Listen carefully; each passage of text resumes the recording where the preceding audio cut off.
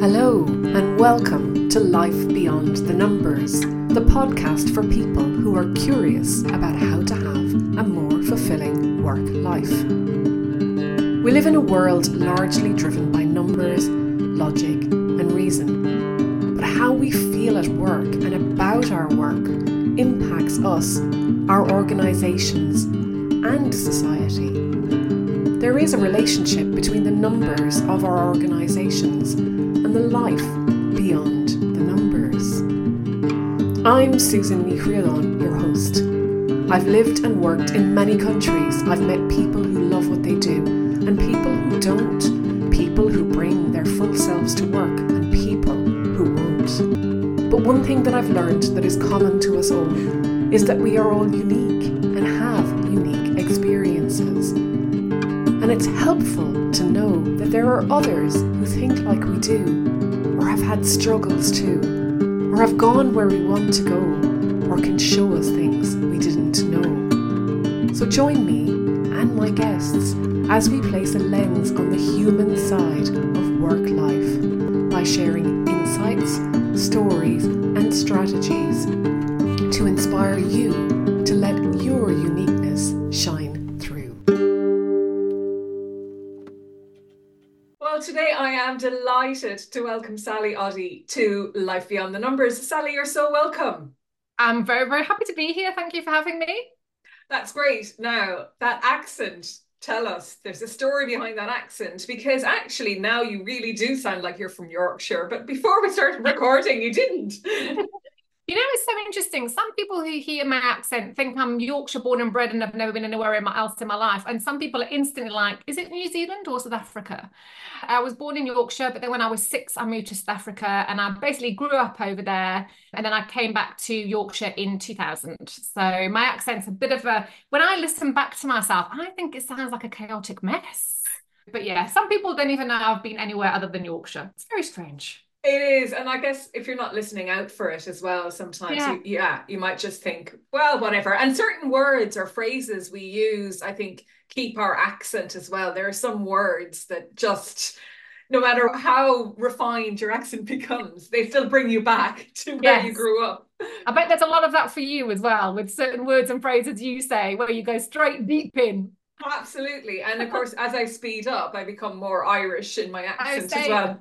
As I get more passionate and more flared up, I'm more South African, 100%. I've been reading about your journey on your website and it's fascinating. And you sent me an email saying you just put it all out there and you're an open book. And that's really obvious and it's very endearing as well, because I think a lot of us are afraid to take steps when we might go to work for ourselves or whatever, and seeing that it isn't all plain sailing, it's almost a relief. Yeah. Especially when you get going. And I was thinking there must be people in workplaces now who are thinking about starting their own businesses, or people who have just maybe made the leap. And it'd be just fascinating to hear more about you and how you've got through it all. And the first post I saw, which was about in 2010, I went blind and then got married. And it basically goes from there. So let's go where we go, Sally, and it would be great to hear. Yeah, so that was my final, well, that was actually not my final year in the corporate world. I left the current job I was in. So what happened was I was in the corporate world, a very male-dominated environment, working my way up the corporate ladder. I was in marketing for a huge, big international law firm. I traveled all across the world, all across America, absolutely loved my job. And funnily enough, a female manager came in over me who was one of those female managers. I'm sure we all know the type. And over the course of 2 years, and even now, I can't believe it happened. I was really systematically pushed down and bullied and made to feel less than and shoved aside. And it got so bad, like my paranoia level, like if 2 people were talking in the office, I would swear they were talking about me. And I started to get really, really bad physical symptoms. At the same time, I was being laden with so much work. It was literally insane, like the hours I was actually working. And it culminated in me having a hemorrhage behind my eye. So I knew that I was burnt out. I was having strange smells in my nose. My hair was falling out. I had like really chapped lips all the time. It's strange. Some of these symptoms, if you recognize any of these symptoms, by the way, like take some time off work and go to the doctor. My heart was pounding all the time. And then it was like a perfect storm. We moved into a new house that needed renovating. We were getting married that year. I was probably drinking more than I should at the time as well. I've actually been alcohol free for just over a year now, which I'm very proud of myself for. But I've probably been drinking a bit more than I should have. And yeah, I was outside doing some pressure washing, and I smelled burning in my nose, and I suddenly felt weird. And then this veil went down over both of my eyes and I couldn't see. It wasn't like completely black, but it was grey. And I went into my husband and I said, I think I need to go to the emergency room. I think I'm having a stroke. That's always my first thing. I'm always terrified of having a stroke. Anyway, I went to the ER, and after quite a long lot of evaluation, it turned out I had a hemorrhage behind my right eye. I was in and out of the hospital and various outpatients things for like 5 months or something. It was crazy. I had to have vascular scans and all this kind of stuff. And the upshot was I lost the macular vision in my eye. Even to this day, however many years later, I cannot see through my center vision in that eye. And Wow. that was 1,000,000% burnout. Wow. So I immediately quit that job. But I didn't take any time off. This was the big mistake I made as well.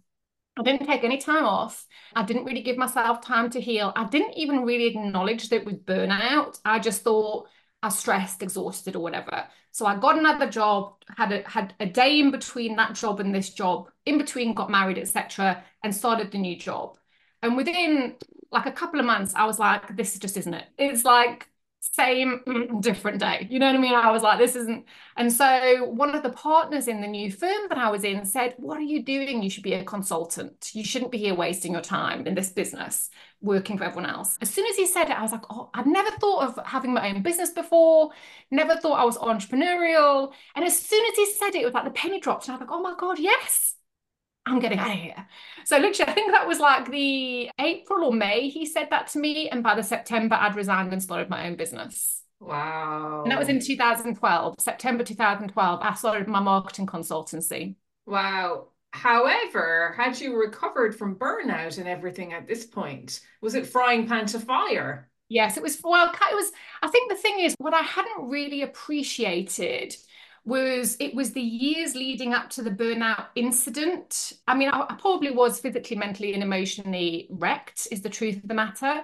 So I hadn't really recovered, but I just kept going because, especially then when I started my own business, anyone who's got their own business will know it does take a lot. Although, having said that, when I started my first business in 2012, it was much easier. It was a much easier game. There wasn't social media like there is now. There weren't as many people doing it. No one I knew did it. Like, I didn't know anyone who was self-employed. So, to be honest, when I did it, I sent out some direct messages on LinkedIn because LinkedIn was working back in 2012. I didn't share any posts. No one was sharing posts. Oh, heavens no. No, no one was sharing content or any of that stuff. I literally, for 7 years, I religiously billed between 6 and 10K a month just by sending out DMs on LinkedIn. Wow. No.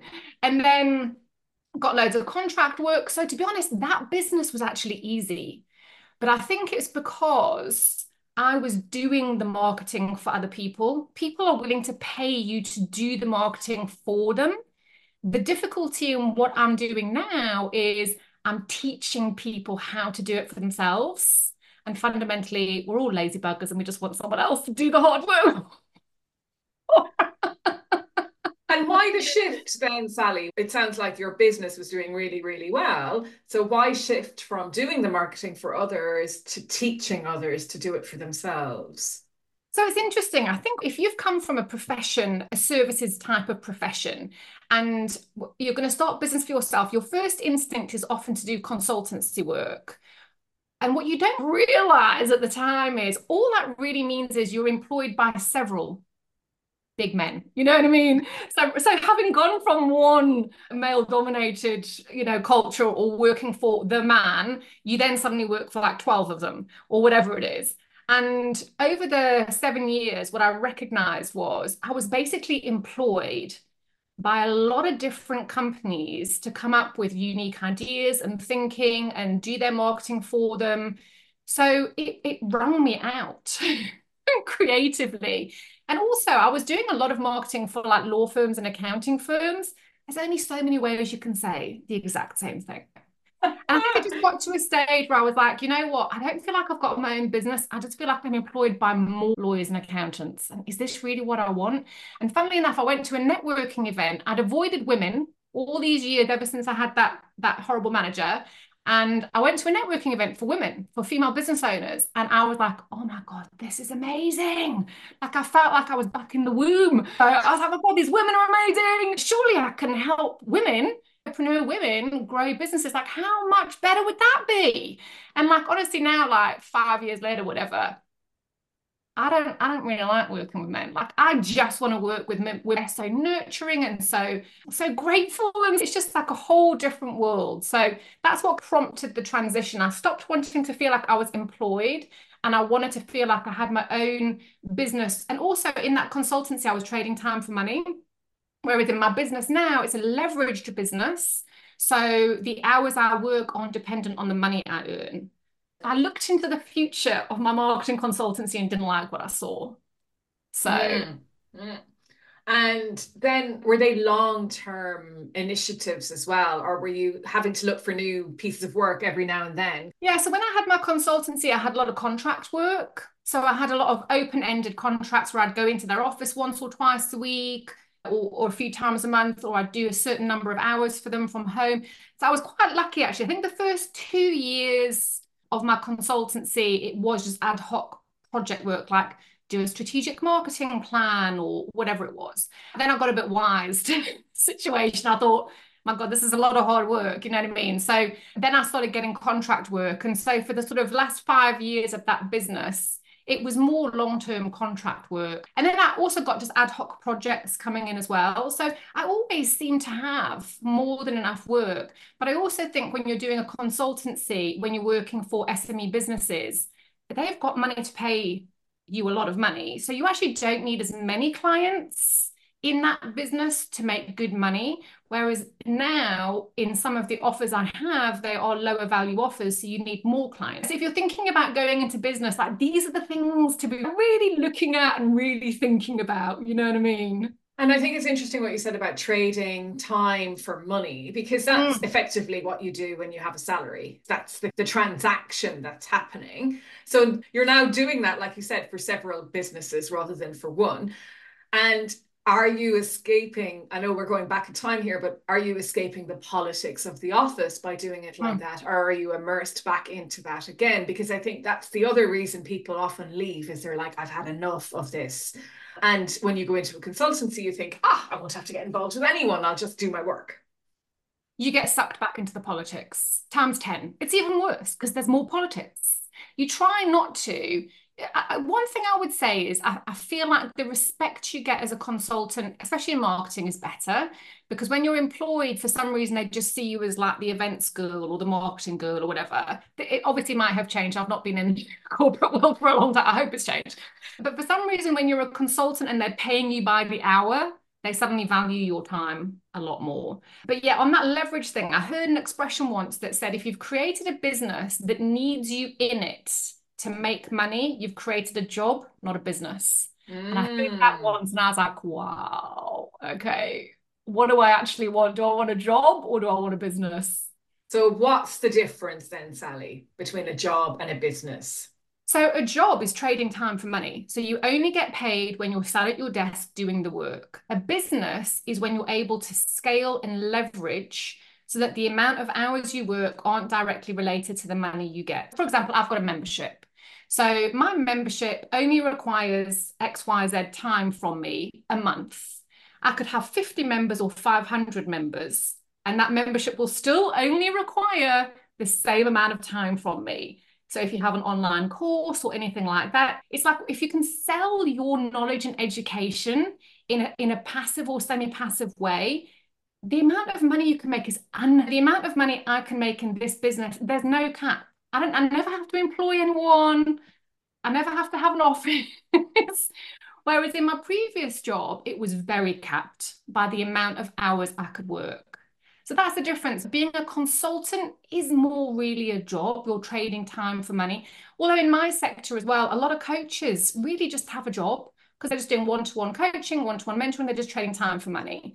So if you want a leveraged lifestyle business, you've got to think about what you can offer that's scalable without you having to be there all the time. As you're talking, I'm thinking about all these ads I get on Instagram of the person who's at the beach saying, you don't need to work, you only do, the 4-hour work week and all of that. Now, presumably, a lot of work goes into getting to the stage where you can attract 500 members. It's not like you flip a switch one day.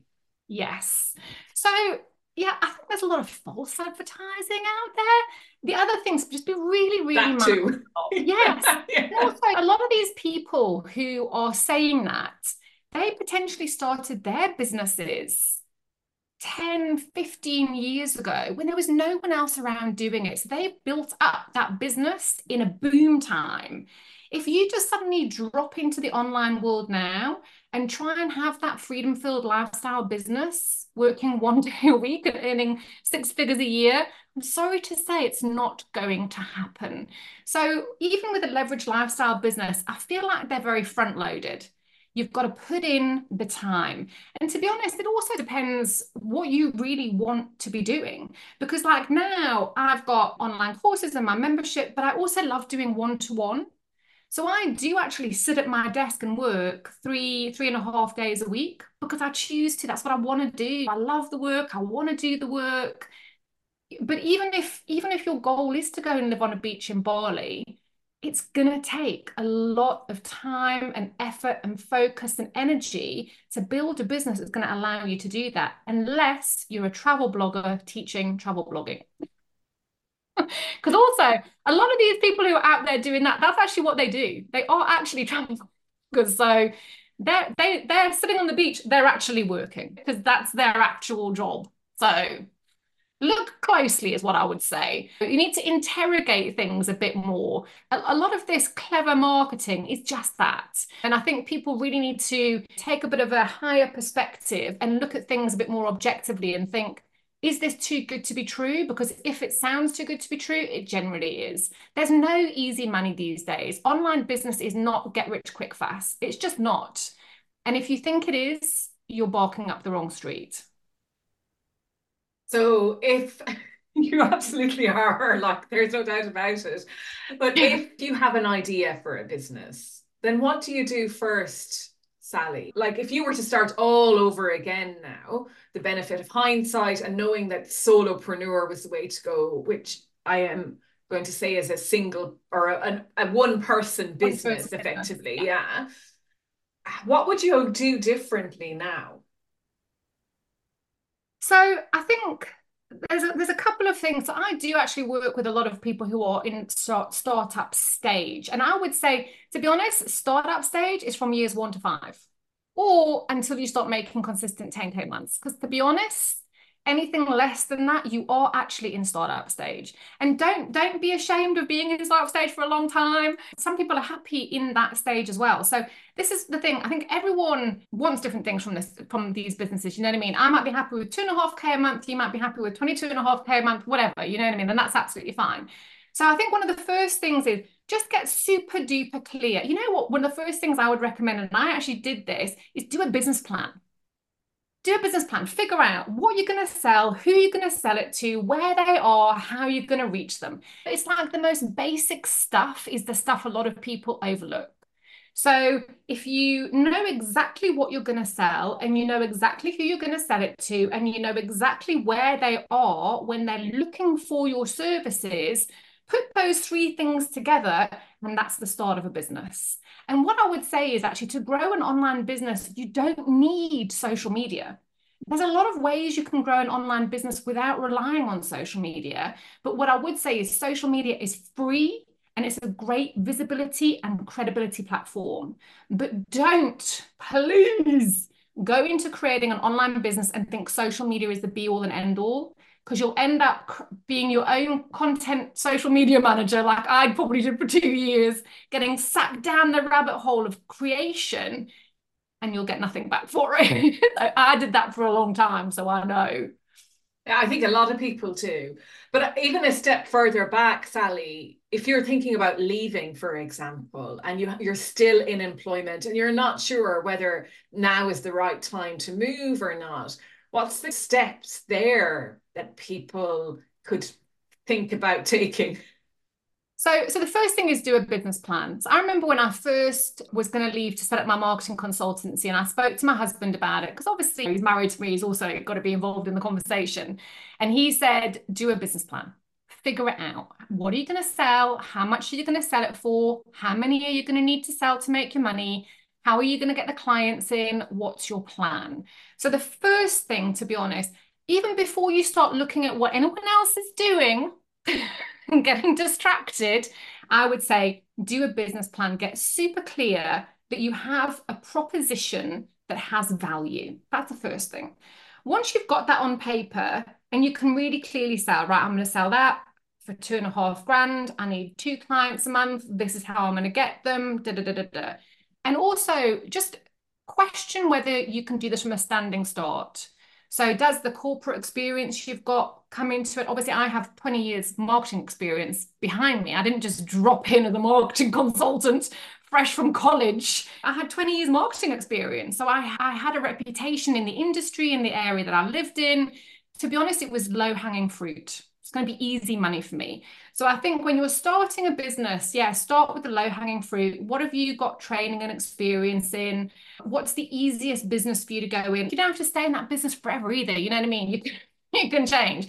And then once you've got that, do some market research. So go out, research, go on social media, go on people's websites, see what other people are doing, see what other people are saying, just gauge to see that there's actually a need for what it is that you're offering. And those posts where people say, oh, I had a 6-figure launch, don't listen to those posts, but look at the people who are like consistently talking about, I did this with a client, I did this with a client, I've done this. They're demonstrating that they're doing the work regularly, then you know there's a market.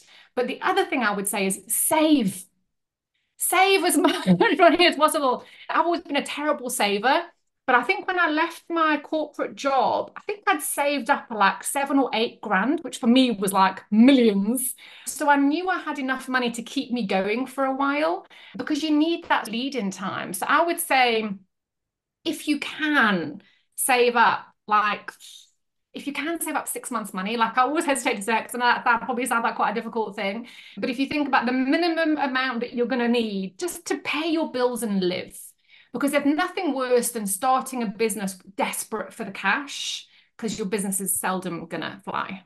Absolutely. I think the savings is a big thing. And what about then getting help, Sally? Because I think that was something I underestimated, Yeah. you know, that actually, yeah, I know what to do more or less, but do I? And you think, oh, well, I can't afford to pay for help until I have clients coming in. And it's a bit of a catch-22, isn't it? So what are things people can do as well, maybe while they're still in employment even? Yeah, so I kind of 100% feel everyone does need some help. I mean, my background was business and marketing. I'd been doing it for years and years and years. The consultancy business I found easy. When I transitioned into business and marketing, mentoring, just an online business in 2019, I was unprepared for how difficult it would actually be to carve out a place for myself in the online world. And I've got years of experience. So to be honest, there's lots of different ways. I would 100% say get help. There's a lot of free resources available for people to have a program. Adventure have programs. There's a lot of Google have a lot of programs and stuff. There's a lot of free stuff you can actually find if you look, like basic business courses, basic marketing, basic digital marketing. So even while you're employed, even when you get started, if you just want to find some free stuff to help you, there is stuff out there. But if you're if you're doing something specialist, like for example, I help online coaches, mentors, and consultants. That's a very specialist part of the online business world. And that's also the thing, just to really be aware of what industry, what sector you are going into. If you've got a product-based business, if you've got a service-based business, you know, if you're going to have digital products or whatever it is, like specify what it is you're actually doing. All of the coaches that I help, they've been what's the word? Like, not spinning their wheels, but they've been trying for 2, 3 years, 4 years, 5 years sometimes, and they've not got any traction at all. And that's a really hard place to be. So things like, for example, like I said, I've got a membership. It's like 50 quid a month. It's for coaches. It gives you all of the bits you need to build a strong online business. I don't think you need to join these hella expensive coaching programs or mentoring things when you're starting out. You just need to look for someone who's going to help you get the basic foundations in place so that you're on solid ground. And that's another just important thing to know. I think a lot of people see these courses or coaches or mentors and they're like, I can get you a 6-figure launch, 6-figure business in 6 months or whatever it is. If I was you, I would stretch your timelines and start thinking about building a business for the long term, because a lot of those things are very shaky, one-off, and they nearly kill you to get them done. What I teach people is this is how to build a business that's sustainable and that will feed you for years to come. So stretch your timeline. Stop thinking about this month, this week, this year, whatever, and start thinking about how long do I want this business to actually pay me money, and invest accordingly. Think about what it is you're going to need to get there. Not that flash in the pan stuff. It doesn't work. And the lifestyle as well, Sally, how you actually want to live your life. Because maybe you want to work 3 days a week, maybe you want to work 6 days a week for 5 years and then 2 or whatever. But I think it's also thinking about, well, yeah, what do I want in my life and how do I want to structure that? Yeah. And like when you retire, what's going to, if you've built up a business? So for example, my business, to be honest, my membership, I could probably keep going well into retirement if people were still willing to listen to my wrinkly self. But if you've got like online courses and digital downloads and digital products, those things can keep selling until the day you're in the grave. You know what I mean? So you can retire and those things will just naturally keep selling if you've got your business set up as an evergreen business that it will just constantly feed itself. But yeah, think about how you want to spend your days. There's a lot of people who aspire to being fully booked, like a fully booked coach. And I have been fully booked. And it's not all it's cracked up to be a lot of the time. I was doing like 9 90-minute sessions a week for 10 months straight. And then I had another burnout, PS. But anyway, that's another story. If the only plan is trading time for money, be careful, because that's not a sustainable business in the long term. Everyone who's doing this, I feel, it's to some degree or another, is doing it for some kind of freedom in their life. So be really mindful of how you want that to look. Don't build a business that's going to trap you in it. Totally. And know what freedom means to you as well, Yeah. I think. Because Because freedom might just be being away from an employer. Freedom can be anything, can't it? It's again, it's what it is to you. And I think it might be, yeah, just come into your desk in your pajamas, you know? Yeah, exactly. Yeah, or having breakfast at midday, or I don't know. Yeah, it's whatever you want. Yeah, being able to, you know, it might be that you want to be able to spend more time with your kids in the morning and fetch them after school, or spend more time exercising in the morning, or it's different for everybody. And the money people want and need is different as well. So, like, if there's one huge piece of advice I can give, is pick your lane and stay in it. Like, plow your own trough. Don't worry about what anyone else is doing. Just decide what you want and decide how you're going to get that and focus. If I'd have done that from the beginning, I think my business, but I know my business would be further along. But when I first came into the online world, I got so distracted by all these bright, shiny objects. I was like a magpie. I was here, there, and everywhere, probably for a good 2 or 3 years. And it really hurt my ability to earn money. And I think the thing about picking your lane, it's a bit like the career ladder, isn't it? It's making sure it is the right lane, or that the ladder is up against the right wall, because you can be in the wrong lane and that's not going to help either.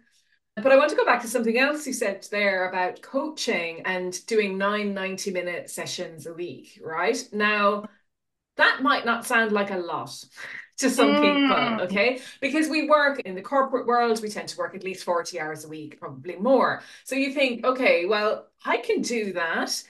But there is such a difference in coaching and in coaching well that actually you need recovery time. And that has to be part of your business plan as well. And I think that's where people fall down thinking, I can coach 40 hours a week. Oh my God, yeah. So when I was a consultant, I was working 5 days a week, eight hours a day, whatever. But yeah, if you're a coach or a mentor or anything like that, everyone's different, I would say. But for me, I give a lot of myself mentally, emotionally, my energy. And I'm a very hands-on business mentor. So I end up actually doing a lot of work for my clients. Like I'm designing lead magnets and I'm writing out their copy and I'm helping them with their graphics. So after each call, I'm sitting down doing my homework. I would honestly say for me now, and I've seen on Facebook some coaches who say, oh, I won't do more than 2 private sessions a week. And at the time I was doing 9, I thought, oh my God, what am I doing? Like, this is insane. And it just felt like I was lurching from session to session to session with no time in between to really figure out, just no time in between. This is why coaches have to charge more, because you cannot coach 5 days a week, 8 hours a day. To be honest, 3 sessions a day max, 4 days a week max. And to be honest, unless you've got really, really good rest routines where you're doing deep mental and emotional rest, even that is a lot. You've got to think you're not going to be able to have as many clients as maybe you think. The other thing, just to point out, and my husband actually did a spreadsheet for me the other day called the client accumulator. You've got to think about if you're selling like a 3-month coaching program, for example, and you're selling coaching every week for 3 months, and say now, for example, to make your business work, you've got to win 6 clients a month. In the first month, you'll have 6 sessions a week, but in the second month, you'll have 12, then 18, then 24. So a short-term coaching program weekly, you're going to have way less capacity than like a 6-month program every other week. So really just sit down and like work it out. You know what I mean? Like, right, if I sell this, how many sessions will that mean? Am I going to be able to cope? It's just about having a really clear idea of what you're getting into and what you're actually trying to create before you launch in and start creating stuff. Yeah. And I mean, it sounds so simple. I know, but it's so annoying. Like in my membership, right? Every session we have, I do a lot of masterclasses and stuff in there. And without fail, someone's like, it's so annoying, Sally, because you make this sound so simple. And I'm like, I know, I annoy myself because it actually is so simple. We definitely overcomplicate it, but also there's an element like, remember, I do have a lot of business and marketing experience. So for me, a lot of this stuff is basic knowledge, but how would you possibly know though? That's why working with someone like me, especially in a membership that's quite an accessible price point, the value of the learning alone that you will pick up is worth a million times, you know what I mean? But what I would just say in terms of picking a mentor or a coach, whatever, pick somebody who you believe in, who you respect, who you think she knows her stuff. I'm going to listen to what she says, and then block everyone else out. Because the more people you're listening to, you're just going to be confused all the time, you know? That comes across when you... Oh my God, yeah, totally. Yeah. But the biggest client loser is confusion. The majority of clients who I work with, like, they don't really even know what it is they do. You know, it sounds like the most basic thing. So what is it that you actually do? And they're like, well, Yeah. you know, so who is it you actually do it for? The basic questions you need to answer is what you do, who you do it for, how you do it, and where you do it. But the thing is, those questions seem so simple, but they are actually the hardest to answer. And sometimes it can take years to refine. You know, like in my membership, I always say to them, just because you think you've got it now, it doesn't mean another layer of the onion won't reveal itself down the line. So we've got to be flexible and open to unraveling the deep depth of our expertise into our businesses. Otherwise, we just hold ourselves small. So Totally. it's not even a like one and done situation. It's a process of discovery that we go through. And yeah, having someone to guide you and hold your hand is definitely nicer than trying to do it in the echo chamber of your own going insane mind. Yeah. Well, also, and yourself, you can talk yourself in and out of Oh things my so God, easily yeah. anyway that I'm it's really no good at that. help. Yeah. Yeah, yeah, totally. Yeah. And you talked about master classes, but the other thing is mastermind. Now, when you say membership, is membership and mastermind the same thing, Sally, or are they two different mentions? Yes, they're two different things. The naming convention in our industry is pretty confusing. I keep thinking I'm going to bring out some kind of naming convention cheat sheet so everyone can just kind of read it and know exactly what things are. So yeah, a membership is generally, and obviously people can do things however they want to do things, but a membership is generally a community that you join where there is coursework, there's a track that you get on, so you go in for a specific purpose. I'm starting here and I want to go here. I'm going to go in the membership and over X number of months, I'm going to work through the materials that are already in there to get the result. And then the host coach or the host mentor will normally come in and do live Q&As, live coaching sessions, mentoring sessions, but they're one-to-many. So it's to the group. So you're not really getting the same. So I'm sort of hesitating because in my membership, I do give a lot of one-to-one advice and stuff, but it's not like you're going to get a whole hour with me sat down on your own. You know what I mean? It's one-to-many. But there's like I say, in my membership, I present masterclasses regularly. So they're getting my latest thinking, my latest insights, my latest ideas. Whereas what a mastermind is, and again, most people these days run hybrid masterminds. A traditional mastermind is actually a group of people getting together. There's no one person leading it. There's a facilitator, and the hive mind works together. So everyone shares their expertise, their thoughts, their experiences and stuff. But these days, what masterminds tend to be is there's a host, mentor, or coach. Yes, you have mastermind sessions. You also have group mentoring or coaching sessions where you're learning together.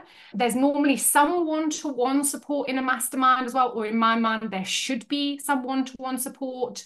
There can also be a curriculum and that community aspect. So memberships are normally lower priced because you're not getting as much one-to-one time, and masterminds are normally higher priced. The mastermind then is something that you do a bit later in your journey. It's not really the starter off the starting blocks. It's more of we're all at a certain level now in our businesses and we can support one another and push each other kind of idea.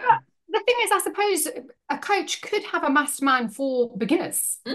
As long as the mastermind you join is for where you are, it's gravy. You know what I mean? So you could easily have a mastermind that's literally for startups from years 0 to 3, under 10K, whatever it is. And then you'll all be on a similar zone. So it's actually less about where you are and more about what is inside the offer. And that's something that I think everyone should just really just have their eyes open on. It's really sad. Like a lot of people I've helped over the years have committed to crazy money, like 20 grand a year kind of things, that within the first 5 minutes of talking to them, it was blatantly obvious they'd been missold. Like it just wasn't the right container for them. So just be really thoughtful about what it is you're going to get from it. Are you ready for it? Also, like a lot of people are like, oh, we can help you launch. So we can help you have a 6-figure launch and we teach you all these launching strategies. That's great. But if you don't have the foundations, what are you going to launch? You're going to launch shaky shit. You know what I mean? Like you're not going to launch anything. So like you've got to have these foundations in place first. You know, your expert niche, your methodology, your thought leadership, your offer journey, your client niche, your messaging. You've got to have that nailed down. And then you can do fancy launches. And this is the other thing as well. People get lured into like expensive tech and Facebook ads and all of this stuff before they've got the basics ready, because everyone's rushing to the sexy stuff and ignoring the back end basic stuff that you really need to get in place before that stuff will work for you. It's funny, isn't it? It sounds so, it almost sounds condescending, but it's like apply logic. You know what I mean? Like apply logic. The way I think of it often, Sally, is, you know, if you want to be a cyclist, learn how to ride the bike. Yes, before you exactly. purchase an expensive bike and before you buy all the gear and all of that. Yeah. And I think we tend to go and buy everything and get everything ready to start the activity without Yeah. really ever knowing we're going to enjoy it or not. It's like And if you wanted to climb Kilimanjaro, would you just head off to base camp one day? No. It's like years of like hill climbing, mountain climbing, hiking, understanding. You sort of develop your ability to do it over many, many years, and then you go and do the thing. And even then it can be hard to do. So yeah, like just take the blinders off from the clever messaging and apply your logic to it. And also just trust your gut. A lot of times we're like, ding, ding, ding, ding, something's fishy, but then their salesperson is on you and they're convincing you and they're sending you this. And then you get the FOMO and you get sort of this panicked feeling within. Let me tell you, if you get that panicked feeling anytime, that's the warning bell to exit stage left. Like, don't do it. Do you know what I mean? If it's that good, give yourself a couple of months to think about it and come back. Just be careful where you invest, because I kind of hate saying it because it makes me feel really sad that this is the industry that we're in. But I can't even begin to tell you the stories I've heard of people who've come to me. One woman came to me and said, I think she'd paid about $18,000 to $20,000 for a program, a year-long program. And she booked a 1 hour session with me, which at the time I think was only like £175. And she said, I got more from this 1 hour with you than and I was just like, A, that's a great testimonial. Thank you very much. But yeah, B, oh my God, that's horrific. And I've heard that multiple times over the years. So yeah.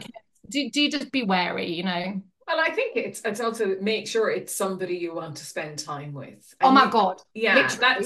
that's really Yeah. important, isn't Yeah. it? Yeah. First thing I do is I try and find a video of someone. And if I don't like their voice, or like if I'm like, nah, you're just going to irritate me, then I'm like, so for me, like some people, I might be Marmite. Some people might be like, oh yeah, she talks fast, she's straightforward. She just says it like it is. I bloody love that. And other people would hate this. They want a more laid back and what do you think? And let's Well, do there's the somebody for everybody, exactly. and that's the other thing when you go into business, you aren't for everybody, and that's Right. a And nor really should you important be. lesson. Like, yes, nor should you Yeah. be, Nor and should you be. Yeah. yeah, Don't ever be afraid. I always think like with me, who you see like on social media or on my website, or whatever, is who you get when you jump on the call. There's not going to be a moment of, oh, hang on, this isn't quite what I expected. Like there should be full transparency as far as I'm concerned. There should be no veil between who you are and what you know. So if someone jumps on a call with me, I want them to be like, I kind of feel like I already know you. You know what I mean? Because then you build a rapport so quickly with someone. There's no shilly-shallying around. It's like you and I when we jumped on the call, like straight into like an in-depth conversation. That's how every single discovery call I have goes. Because people come on the call and they feel they already know me, so they feel relaxed. So there's no sales needed. If you just be who you are and present your most authentic self, people will either want to work with you or they won't. You know? absolutely. Sally, we're like out of time because Oh, no, I'm a chatter. no, it's been absolutely brilliant. But I wanted to give a shout out to Emma O'Brien, because Emma, who was in episode 76 and is well worth listening to, introduced us. So thank you very much for that, Emma. And Sally, if people who are listening would like to know more about you and where to connect with you, what's the best way of doing that? And I'll put it in the show notes. So I'm on all over social media at Sally Oddy, that's ODDY, or my website is sallyoddy.com. So as long as you know my name, you'll find me. Perfect. Brilliant. Sally, thank you so much for your time. It's been really entertaining and also like a lot of value, entertaining from that perspective. And I could certainly have talked to you for much longer. So thank you for coming along today. Oh, thank you for having me. I've loved it. Thank you. Thank you so much for listening. I hope you've enjoyed the paths we traversed on today's episode. If something rang through for you, be sure to let me know. Or maybe you can share this with someone in your life who would benefit from listening too. And if you enjoy helping others, I'd be so grateful if you would leave a review, so that people who might also be curious about their own life beyond the numbers can discover this podcast too.